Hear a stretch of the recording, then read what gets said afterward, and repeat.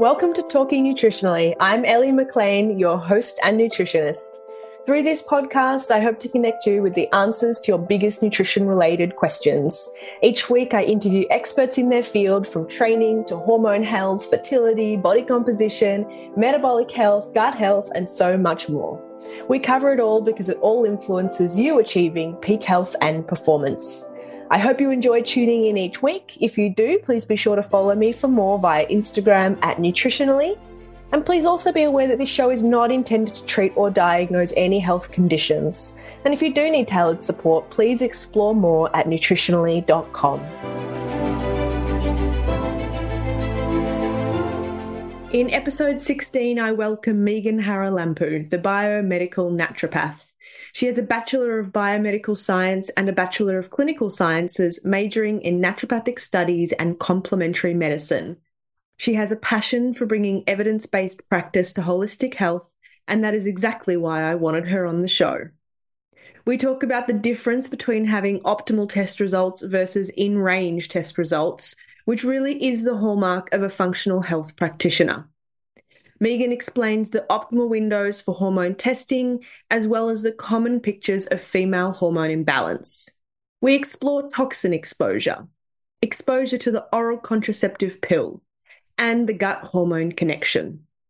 If you've ever been told you have estrogen dominance, if you have a history of PMS, irregular periods, digestive discomfort, or you've been thinking of coming off the oral contraceptive pill, then this episode is an absolute must-listen for you. Hello, Megan. It's great to have you here. Thank you for joining me. Thank you for having me. I respect your work a lot. I think that you've got some incredible background. The overqualified naturopath, I think, is one of the quotes that I potentially saw on your website. But from what I've seen, you can absolutely back that up in terms of the resources that you deliver and obviously the work that you do with your clients. So I'm really excited to have this conversation, and thank you very much for putting the time aside. I really wanted to pick your brains on gut and hormones and the connection that I don't think a lot of people intuitively would put together. Before we get there, though, I just want you to share a little bit about yourself, maybe about the 2 degrees that you have, or what brought you to practicing as a naturopath. Tell us a little bit about it. Yeah, hi. Hi, everyone. My name is Megan Haralampou. I'm better known as the biomedical naturopath on Instagram. And yes, I do talk a little bit about that with being an overqualified naturopath. I have done a biomedical science degree, and I've also done a Bachelor of Clinical Sciences where I majored in naturopathy and complementary medicine. I initially, with my biomedical science degree, did that in the kind of pathway I initially wanted to go down, was to become an integrative GP.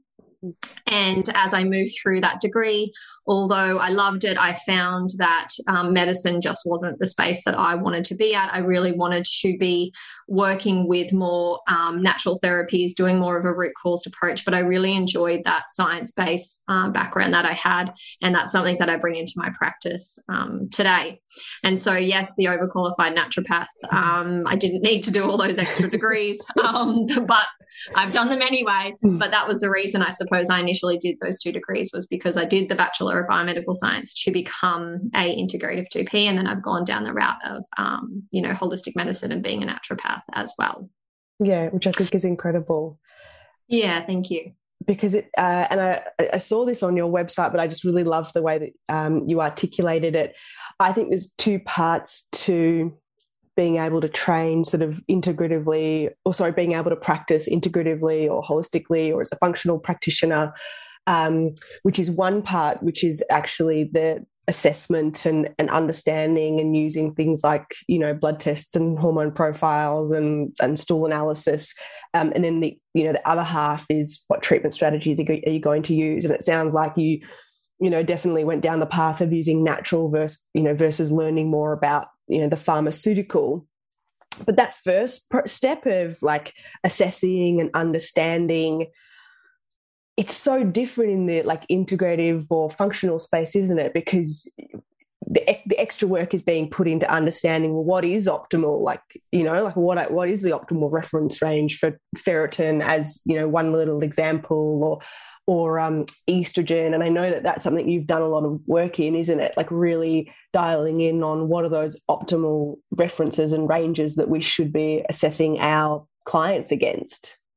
Absolutely. And that's what I specialize in, is blood pathology testing. And just like you said, the optimal range that we have, there's in range and then there's optimal, right? And like you said, you've got iron studies, and you've got iron studies that go from, you got iron in your blood, which is 10 to 33. And I think you've got Transat, which is, I don't know, 10 to 30 or something, 40, maybe 50. Anyway, and then you've got ferritin, and then ferritin's maybe a same, 30 to 200 or something. And you might be sitting on the bottom end of those ranges, and yet you are still told that you're okay, but you don't feel okay. And same goes with estrogen. You might go to your GP, and oftentimes I hear this with women, is that they go to their GP, they get their, quote unquote, bloods tested or hormones tested, which is usually completely pitiful. Unfortunately, most people, when they come to me, tell me that they've had their bloods done, I have, take one look at them and they've literally had vitamin D, iron, a full blood count. Some clients haven't even come to me with hormone testing, although they've reached out to the doctor for fertility. And I just say to them, well, I haven't even tested your hormones. And so this, in terms of fertility, kind of means nothing for me. And as you said, that optimal level that we're looking for, there is a big difference between being optimal and being within range. And there is a huge difference in how you can feel when you are sitting on these outlier numbers that you're sitting at, whereas you kind of want to be aiming for within that optimal range. And that can make a world of difference in how you feel. Yeah, absolutely. And before we get stuck into looking at the hormones that you're commonly assessing for and looking at in women, in particular those that could be affected by the gut, maybe looking at just the importance of timing the testing, because I'm sure that you come across this challenge regularly, and it does help with you understanding optimal is when to test female reproductive hormones.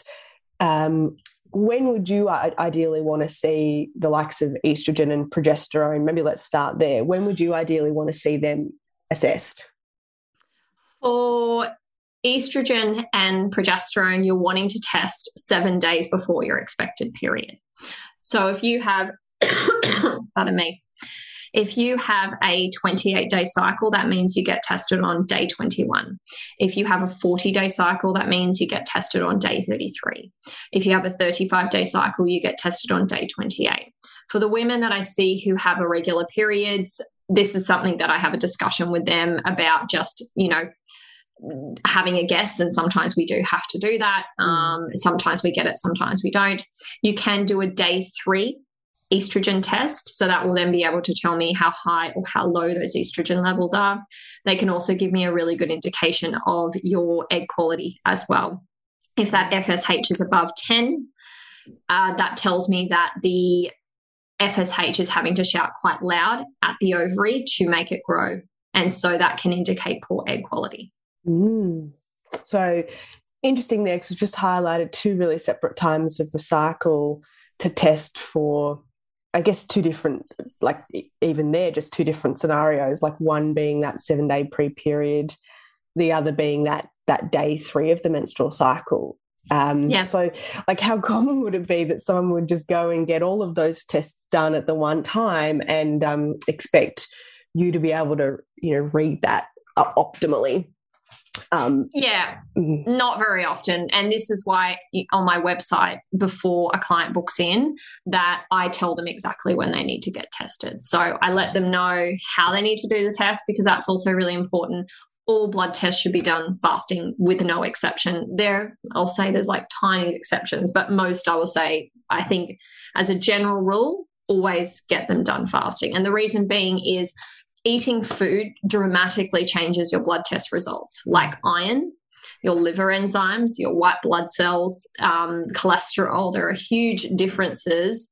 And although they might not be out of range, and this is where that optimal really comes in for me, because you want to be testing, you want to be comparing apples with apples. Yeah. If I look at a non-fasting versus fasting, I might be looking at really two different readings, and I might be looking at one going, oh, her white blood cells are elevated, why are they? Whereas if I looked at it in a fasting state, actually her white blood cells are completely normal. Same goes with iron. If you eat it, your iron levels can artificially go up, and then I might misdiagnose someone with having an elevated iron result when in fact they're iron deficient. And so that fasting is super important. Yeah, I would completely agree with that. I think with liver enzymes, there's as much as like 30% difference that can happen with fasted versus non-fasted results. It's huge.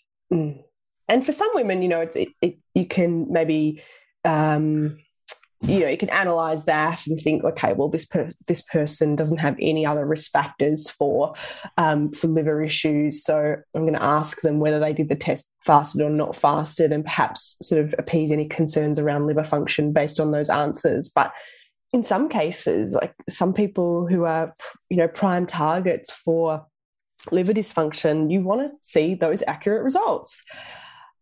So the way that somebody tests obviously really influences the way that you analyze it and then that you treat it.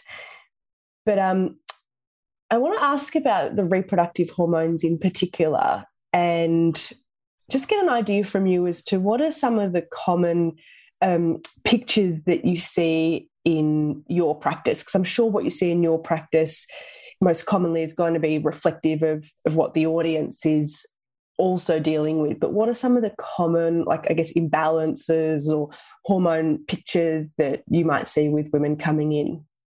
Yeah, sure. So the most common ones you'll see, particularly in this day and age, is high estrogen. And unfortunately, xenoestrogens are so ubiquitous throughout our environment now, and our gut health is so, and I know we'll touch on gut health soon, but our gut health is so terrible these days that we, A, aren't able to effectively get out our estrogen anymore, and B, we are being bombarded by estrogen, left, right, and center through our environment, unfortunately. So I would say high elevated estrogen is probably the most common presentation that I see. And so that can look for a lot of women, headaches, tender breasts, mood swings, depression, painful periods, heavy periods, fibroids. The list goes on. I feel like you can feel almost anything with high estrogen. Although we need it, that elevated estrogen can certainly make us feel not so great either as well. Well, then low progesterone. Sorry, you go. No, you go. I was going to say, like, yes, you could pin a lot of, I guess, side effects to elevated estrogen, but then, how do you sort of pick that apart from low progesterone, which I think is where you were going to go? Yes, absolutely. And so what you can have is a picture of high estrogen, but normal progesterone, and normal progesterone would be a greater than 40 on a 7 days before your expected period. And then an estrogen at least under 500. I really tend to more that 350, 450, but at least under 500 would be ideal. And that presentation would be then high estrogen, but maybe a normal progesterone. But that progesterone, although normal, has got no hope of balancing out that amount of estrogen that's being sequestered into the bloodstream or being unable to be excreted. And so it feels often like low progesterone, although not a strict standard low progesterone. And then you have those women that I certainly do see who have maybe a normal estrogen and a low progesterone, or have a high estrogen and also a low progesterone as well. Testosterone is another really important one that goes with women who have PCOS. So testosterone is another one, elevated levels of testosterone, and also prolactin is another big one that I test for too, just to rule out any other causes for maybe an absent period, because that can often be the cause of an absent period. Imbalance in the thyroid hormones as well as another big testing space that I'm in. And then also checking, whether that coming back into that testosterone as well, or whether it's low as well, because certainly low testosterone can make you feel absolutely crappy too, very meh and whatever and blah about life as well. Yeah. Would you often, and I ask this just because it's something that I find myself sort of seeking whenever I'm doing a testosterone test at the moment, would you often be asking for sex hormone binding globulin or SHBG alongside that, or do you find that you can analyse the testosterone without that? Absolutely. Yeah, absolutely. I would always do a sex hormone binding globulin, particularly if I am suspecting PCOS. And then if that sex hormone binding globulin is depressed, then often I will also then request an insulin test to kind of understand, well, what's reducing it. Or in some cases, if it's being elevated to, oftentimes women with excessive estrogen will have a high sex hormone binding globulin, and women who have high testosterone will oftentimes have a low sex hormone binding globulin, which allows for more bioavailable testosterone to float around in the bloodstream. And therefore exacerbating those PCOS-like symptoms. Absolutely. So, lots of different scenarios happening. I think a lot of people would resonate with that high estrogen, low progesterone type scenario. Why is that happening so much? Like, you talked about xenoestrogens and gut health, but, broadly speaking, what do you think are the drivers leading to that I guess, that discrepancy, whether it be high estrogen, low progesterone, high estrogen, normal progesterone? What's leading to that discrepancy in the second half of the cycle? I think, and as I said earlier, I think it really comes down to that we're being excessively bombarded. Plastics are the number one ways that we get xenoestrogens through in our environment. For women, though, beauty products, everything you put on your skin, all those ones that are toxic, from like L'Oreal, Maybelline, all of those ones, those types of beauty products are very high in xenoestrogens. And so you are then slathering that in yourself every single day for 15, 20, 30 plus years. And that's a huge load. And then if you have poor liver detoxification and then a poor gut detoxification as well, then you're not effectively able to take that trash out, that being the waste of estrogen. And so I think it's a two-pronged thing. I think it's that we are being bombarded excessively, particularly as women, by xenoestrogens in our environment, not only the things that we put on our skin, but even keeping food in plastic containers. There's a whole slew of ways that we can get xenoestrogens in the environment.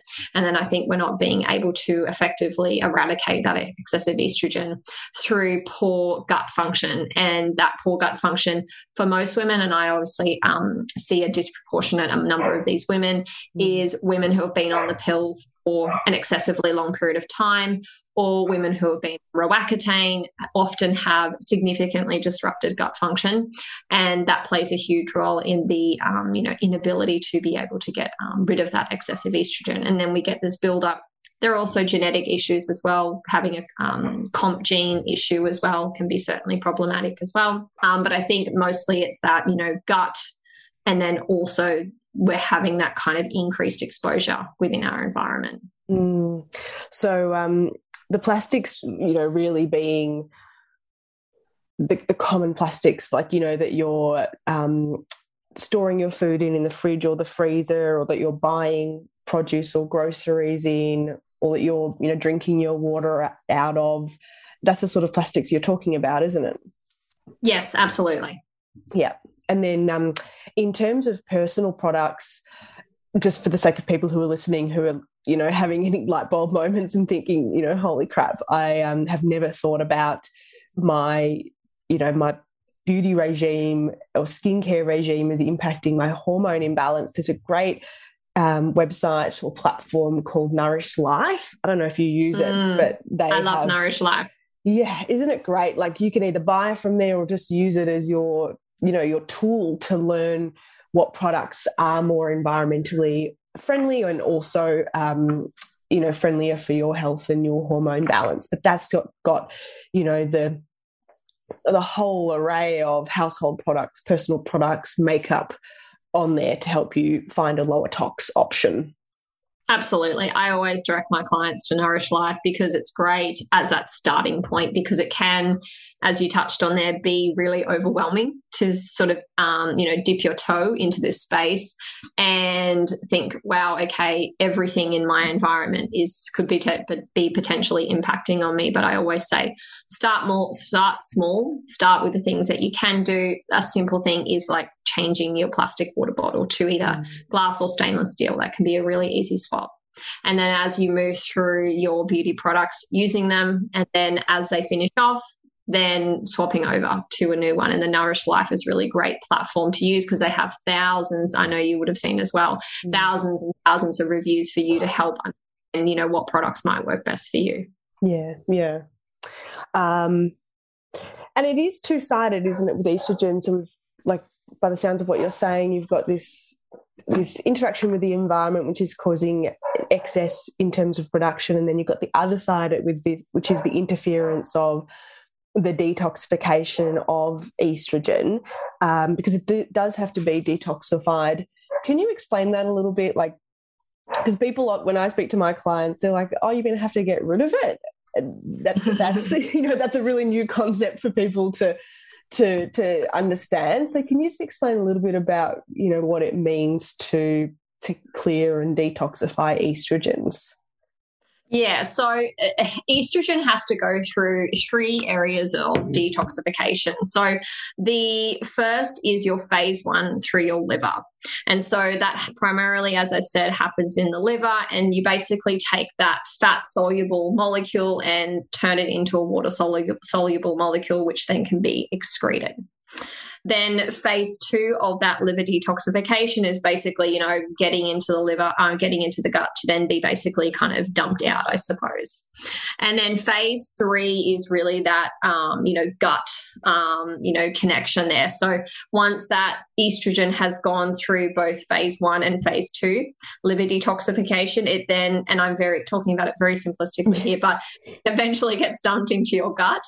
And then once it's in your gut, then it goes out for excretion. But things like constipation, if you don't go to the toilet for days, what happens is that estrogen will sit in your gut, and if it sits there for too long, that allows for the reabsorption of that estrogen back into your bloodstream. So now that estrogen that was ready to be detoxified gets into your gut, goes back into your bloodstream, and has to go through that whole process again. So increasing your estrogen load. The other thing that can happen in the gut as well, there is a molecule called beta-glucuronidase, and beta-glucuronidase forces the estrogen. So you might not have quote-unquote constipation. You might be effectively or let's just say you're going to the toilet every day, although you can still be constipated, but that's another thing we'll talk about. You might still be going to the toilet every day, but you might have really high levels of something called beta-glucuronidase in your gut. And essentially what happens when you have high levels of beta-glucuronidase in your gut is that the estrogen gets into your gut, super ready to go out. The beta-glucuronidase basically forces it back into the recirculation. Doesn't matter what you do, it will force that to come back into circulation. So things like calcium D-glucarate can be really helpful for that. They help to specifically reduce beta-glucuronidase. So there's like 3 levels of the gauntlet that estrogen has to go through to eliminate the system, which basically. Which in a well functioning body is all fine, right? Like that's what we're designed to do, is to be able to carry out all of those processes. Are there any signs that might help, you as a practitioner or someone listening, any signs that may help them to understand whether their high estrogen is coming from, I guess, a failure at any one of those 3 checkpoints? Sure. So you can do liver enzyme testing. I am a stickler, and I don't know if you've heard of it, but Gilbert syndrome. So Gilbert syndrome is an elevated bilirubin level greater than 10 on a fasting blood test, or fasting, they call it serum biochemistry test. And if you have Gilbert syndrome, you will take longer to get your estrogen out, alongside a whole slew of things which we won't get into today. But estrogen is another big one. So if you have something called Gilbert syndrome, and as I said, that's a raised bilirubin, a greater than 10 on 3 or more serum biochemistry tests, you can see it. It's very easy to spot once you know what you're looking for. That can slow down your ability to, get estrogen out. So that could be one flag for me if I see a client who has Gilbert syndrome and I've seen those 3, bilirubin levels that are greater than 10, and I think, okay, I think this is a thing for this particular person, then I can then work on their, liver detoxification for them. And then looking at the liver enzymes in general. What's their ALT, AST, GGT doing? What's their heavy metal exposure? What's their exposure to other environmental chemicals in their life? Certainly, if they've got fatty liver, and that's very easy to spot in a blood test, that'll be a raised GT level as well. Anyone who gets itchy with certain things. So I have some clients who will consume supplements or certain types of foods, and they will get itchy from that, and that can be an indication of poor phase 1, I believe, liver detoxification. So it gets stuck and they get itchy on their skin. So those can be signs and symptoms that I look for. And then within your gut, asking all those general questions about your gut. How often are you going to the toilet? Are you straining? Is there mucus in your stool? Does it look smooth? Is it, breaks apart? Is there, lots of food particles in there that you can see? Is it, I call it cow patty or soft serve consistency. I like to add to my clients, asking them about their stool. Do they get nausea, reflux, bloating, IBS-like symptoms? All of these things can tell me, give me clues as to whether this person might be really struggling with a gut-related, issue that might be impacting on their hormones. But then I also have a very small percentage of my clients who have absolutely no gut symptoms. And then we've done a gut test. And then you go, oh, wow, okay, I wasn't expecting that. But there was a huge imbalance within their gut microbiome. So I would say, even if you didn't have per se, quote unquote, gut symptoms, then I would still be having a look under that rock to say, is this a thing or is this not a thing? And it might not be a thing, and you can kind of go, okay, all right, I've looked under that rock, it's not a thing. Yeah. The GI map test. Exactly. The GI map test is a great place to start. It's really cutting edge technology. It looks at a huge array of different types of bugs, good bacteria, bad bacteria, worms, parasites, leaky gut, calprotect inflammation markers in the bowel, fat absorption, beta-glucuronidase that will also pick up. So they're a really great functional test that you can do. Your naturopath can order it for you. You don't actually need to go through the GP for that one. Oh, it's such a great test. I typically use the Complete Microbiome Map, which I guess is naturopath's version of the GI map. But yes. I would agree. I think it's just so holistic in terms of being able to look at, I think of it as being like both ends in terms of the functional digestive side, and then the other end, the microbiome and what's happening in that landscape in the gut. So I might put a link to some example reports in the show notes for people. I guess it also goes both ways, wouldn't it, in terms of that gut hormone connection. So, one perspective is looking at the gut and how it influences detoxification, but would you be looking at it the other way in terms of the gut influences, the nutrients that we have available to then support optimal hormone production and balance? Absolutely, without a doubt. And I would agree with you there that it does go both ways. If you have really poor gut function, then it is going to be harder for you to be able to absorb those nutrients from the gut into the bloodstream. And particularly if you have a condition called SIBO. So SIBO is where you've got bacteria in your small intestine, and that bacteria creates low-grade inflammation. And when you've got inflammation there, that compromises the brush border. And the brush border is where all of your digestive enzymes hang out to help with nutrient absorption. And so if there is compromisation of that brush border, then there is going to be poor nutrient uptake. And then if you add on top of that poor, large bowel function as well, that of course impacts on things like magnesium, and there's a whole bunch of other nutrients that are absorbed there. But a lot of the nutrients that we absorb happen, within that small intestine. And we've only got a 20-minute window for those nutrients to be able to be adequately absorbed. And so if you've got diarrhea and really like quick, fast bowel motions or quick transit time, so, from the moment you eat, you're pooing it out within sort of 12 hours, that's too fast. And so even that can be, impacting on your ability to absorb your nutrition as well. And then on top of that, if you are really struggling with, potentially SIBO or an underlying gut condition as well, it might be really hard for you to actually absorb your nutrition from your food as well. And I just know the sorts of people that will be listening, and they'll be like, oh, I'm resonating with, some of these signs and symptoms, or I've heard SIBO being highlighted to me before. So thank you for making that connection. But I guess it also just wouldn't impact estrogen, would it? As in, if there is that inflammation in the gut, it could potentially go on to affect other hormones. Absolutely, yes, particularly thyroid hormone, without a doubt, which then would then have a knock-on effect to progesterone. So we need adequate thyroid function in order to help us make progesterone. But thyroid conversion, I believe off the top of my head, I think it's T4 conversion or T4 synthesis. I'm not too sure. I'll have to check. But some happens in the liver, and some of it also happens within the gut as well. So these two big organs, it's really important that we, keep them healthy and keep them working well so they can support our body the best that they can. Thyroid hormones, also things like serotonin, that's like that happy hormone, say that 95% of that is produced and stored in the gut. So if there's inflammation or imbalances in the gut, it will affect that hormone.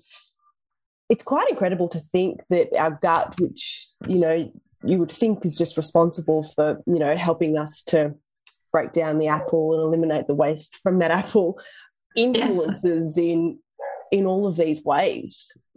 Amazing. It is. It's incredible. And I think that research is really now starting to catch up to, I suppose, what most of us, functional health practitioners have been saying for years, is that the gut is truly that cornerstone of health. And if you can have a really well-functioning gut, that can, put you in good stead for, many other kind of, conditions, or at least preventing a lot of those conditions as well. Yeah, exactly. Hippocrates was way ahead of his time, and he said all disease begins in the gut. Totally. Okay, so I also read on your website that one of your greatest passions was helping women to come off the oral contraceptive pill, and I love that because I can see that there are so many potential benefits for people not being on the oral contraceptive pill, unnecessarily, but at the same time, it's really daunting for women to think that, they're going to come off it and look at, managing contraception or, hormone balance or skin issues in another way. But in the context of gut, what are some of the downsides of that combined oral contraceptive pill that could be influencing the gut? So they've done some really great studies on the gut and the effect it has when you take the pill. And so we know unequivocally that when you take the pill, particularly an oral contraceptive pill, that there is an increased level of inflammation. So it's very obvious on a blood test when I see it. CRP will go up, very obvious. And so CRP is that inflammatory marker that we look for to tell us, is the body inflamed? Although, of course, we know the body can be inflamed but not responding to that CRP marker. But when you are on the pill, that CRP marker will go up. We know it creates widespread inflammation within that gut. It also disrupts the pH balance, so making it more favorable for the overgrowth of pathogenic bacteria as well. And it just significantly disrupts the microbiome diversity, of that gut as well. And that all then plays a role in then how that gut functions, because our gut is an ecosystem. It is your biggest internal internal ecosystem that you have. And when you take something every day and you swallow that tiny pill every day, you're effectively just, throwing gasoline on a fire every day. And then, there is very poor ability to kind of, put that fire out, so to speak. With our daily practices, it's really hard to offset that from that pill because it is so potent. The pill is the ultimate endocrine disruptor. There is no other thing in this planet that you will take that will shut your entire endocrine system down, except the pill does that. And there is nothing greater that has more power to yield on your body than that of the oral contraceptive pill. I think Lara Briden refers to it as a reversible castration. Like, if we were to do to men, what we do to ourselves in going on the oral contraceptive pill, like, I just wouldn't even consider it. No, and they have tried. Don't like it. And failed. Yeah. So, I mean, the gut's just one thing, isn't it? In terms of, the inflammation in the gut is just one of those things that might eventually, encourage someone to look at coming off the oral contraceptive pill. Aside from the obvious of, I want to try and conceive, so I'm coming off the pill. Can you help me, Megan? What would be, do you think, like, what usually gets people over the line in terms of, okay, that was the final straw, I'm coming off the pill? Is there a common theme that you see?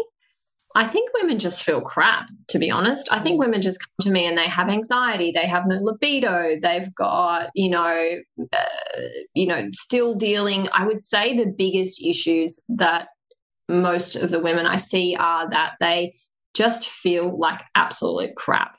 They've either got anxiety, depression, OCD, you've got thrush, UTIs, then they've got no libido, so they never want to have sex with their partner.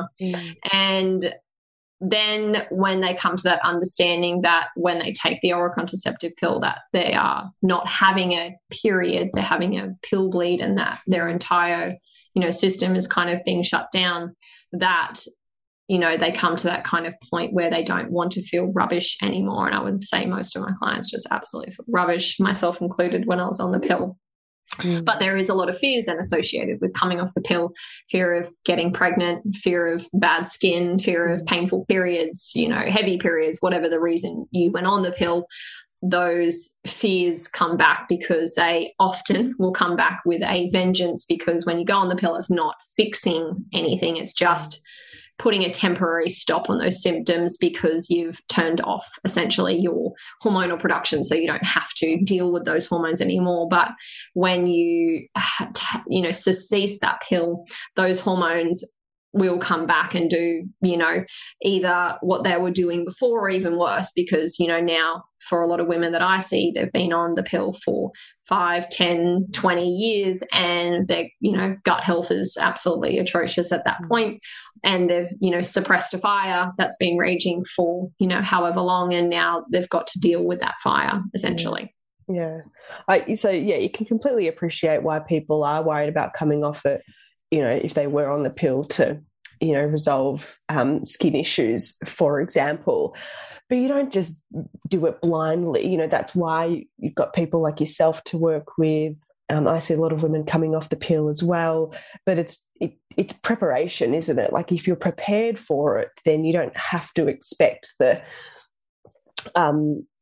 big, the bomb to go off in coming off the pill. You can sort of prepare your body to come off it, which I think is why it is such a good thing. There are holistic practitioners like you out there that can help someone prepare their body to come off the pill. Absolutely. And I do see that with clients who prepare their body adequately, and that being with their mineral repletion, checking in with their diet, checking in with their liver, checking in with their gut, just making sure those cornerstones are, well balanced. I'll often give lots of women that, sort of detoxification support, mineral repletion, vitamin repletion, depending on what comes back in their blood test. And then also then looking at their blood test and saying, okay, I think you need a little bit more of an extra support, particularly in this area. Or if they have, other signs of gut dysfunction, I'll then work on their gut before then we come off the pill. Or if their liver looks like it's really struggling, I'll focus on the liver and really kind of hone in on that. So I always take very much a personalized approach, never. No two treatment plans are ever the same. I'm always looking at what those clues are telling me, not only in the symptoms that they're describing, but then also when I look at their pathology, what do I really need to focus on? And I'll then typically focus on those in preparation for them coming off the pill. And that really helps hold women in really good stead. I oftentimes don't do any hormonal work initially. And the reason being is I like to see what the body will do on its own. And the reason being is if I go in with all guns blazing with DIM potentially, or calcium D-glucarate, or things that reduce estrogen, then I might be doing more harm than good, because then they might not get a period back. And so I'm like, okay, well, I've reduced the estrogen. That's not actually what I need to do. Mm-hmm. And so I always just give the body a bit of space to just say, okay, what are you going to do? If they might get a regular period back straight away within 28 days, 30 days, 35 days, whatever it ends up being, they might not get a period back for 2 or 3 months. And if at that point, they don't get a period back for a few months, then I will then do a hormonal blood panel just to see if things are even up online or looking like they're kind of doing something. And then I'll support the body at that point with herbs and nutrients that can really support whatever imbalance that I'm seeing within the blood. Yeah, which I think is a really great way to go about it. Obviously, you've mentioned blood hormonal assessment or serum hormone assessment. Do you often use other testing methods, mixing my words there? For example, would you use salivary hormonal profiling, or do you ever use something along the lines of Dutch or dried urine testing as a means for assessing hormones? Or can you do most of your work with a thorough client history and blood analysis? I don't need them. And so, and the reason being is my training is so in depth with blood pathology is that I don't actually need people to go off and do those expensive ones through Dutch. Are they amazing tests? Yes, absolutely. The Dutch test is fantastic. I have used the Dutch test and do use it in certain cases, particularly if I have a client with a really strong family history of breast cancer. And I want to know how they're funneling their estrogen. Is that estrogen going down the cancer pathway, and do I need to support proper adequate methylation or proper adequate conversion of that estrogen?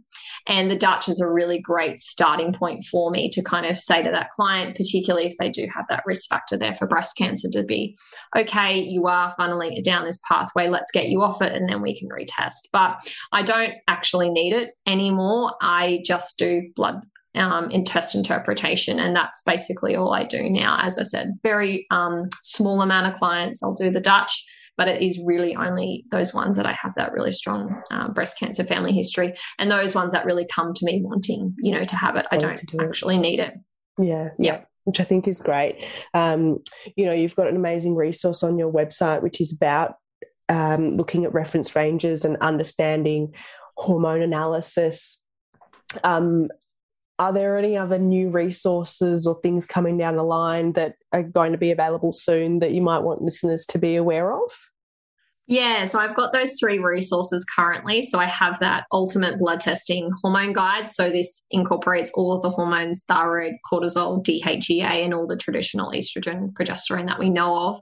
And then I have that PCOS blood testing guide. So those are for women. It's really specifically designed for women who think they may have PCOS, and so how they can interpret those blood tests and the markers that might show up to really indicate PCOS.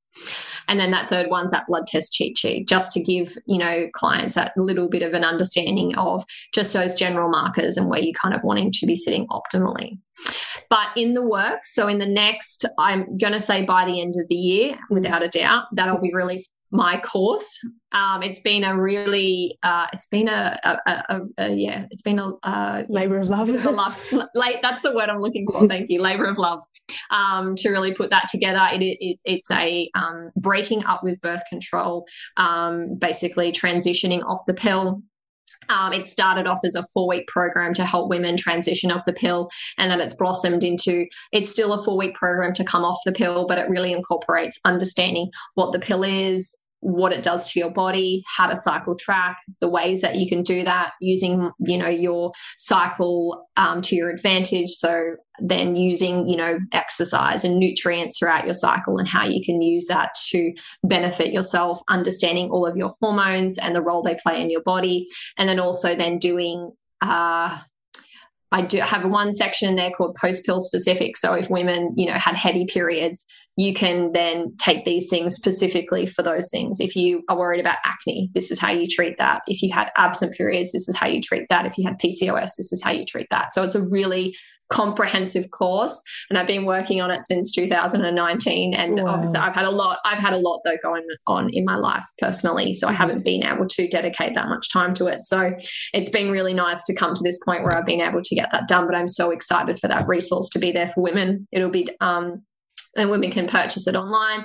It'll be your own pace, go at your own pace. Lots of amazing handouts for you to absolutely get a really good understanding of your hormones and help you feel prepared to come off the pill. And that's why, as I began writing it, that I sort of, I've got over 100 pages of different writings that I've written, because the more women I spoke to, it was more that they needed to understand not only how to get off the pill, but like, what does even a healthy period look like? Yeah.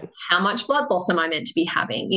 All of these questions, that women had before they come off the pill is a really nice resource for women to kind of go, okay, what is my period actually normal? Am I getting a cycle within, 24 to 35 days? Okay, great. I'm sitting within normal. That's okay. I am bleeding the right amount.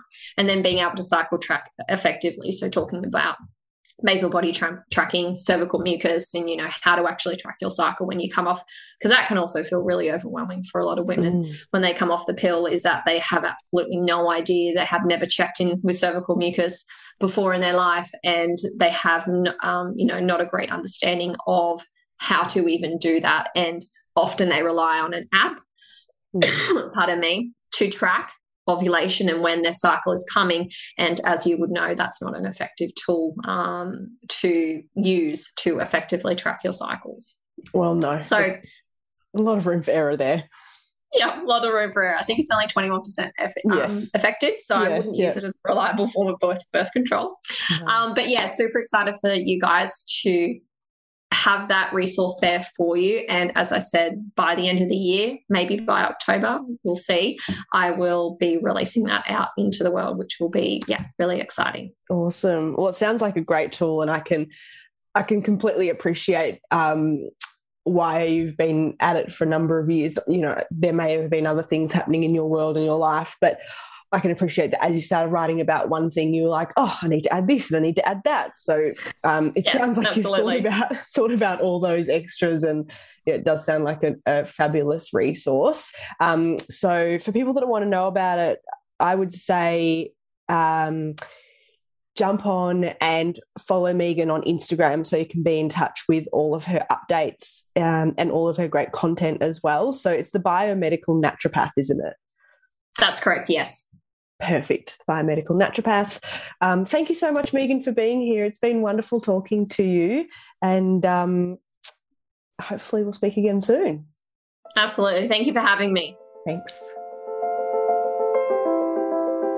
I hope you enjoyed listening to this week's episode.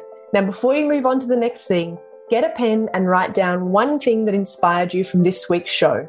That one thing you need to go away and start doing differently. Please also remember that this show is not intended to diagnose or treat any health conditions. So if you need tailored support and you'd like to do that with me, please head on over to my website, nutritionally.com/work with me, where you can learn what it means to work with me.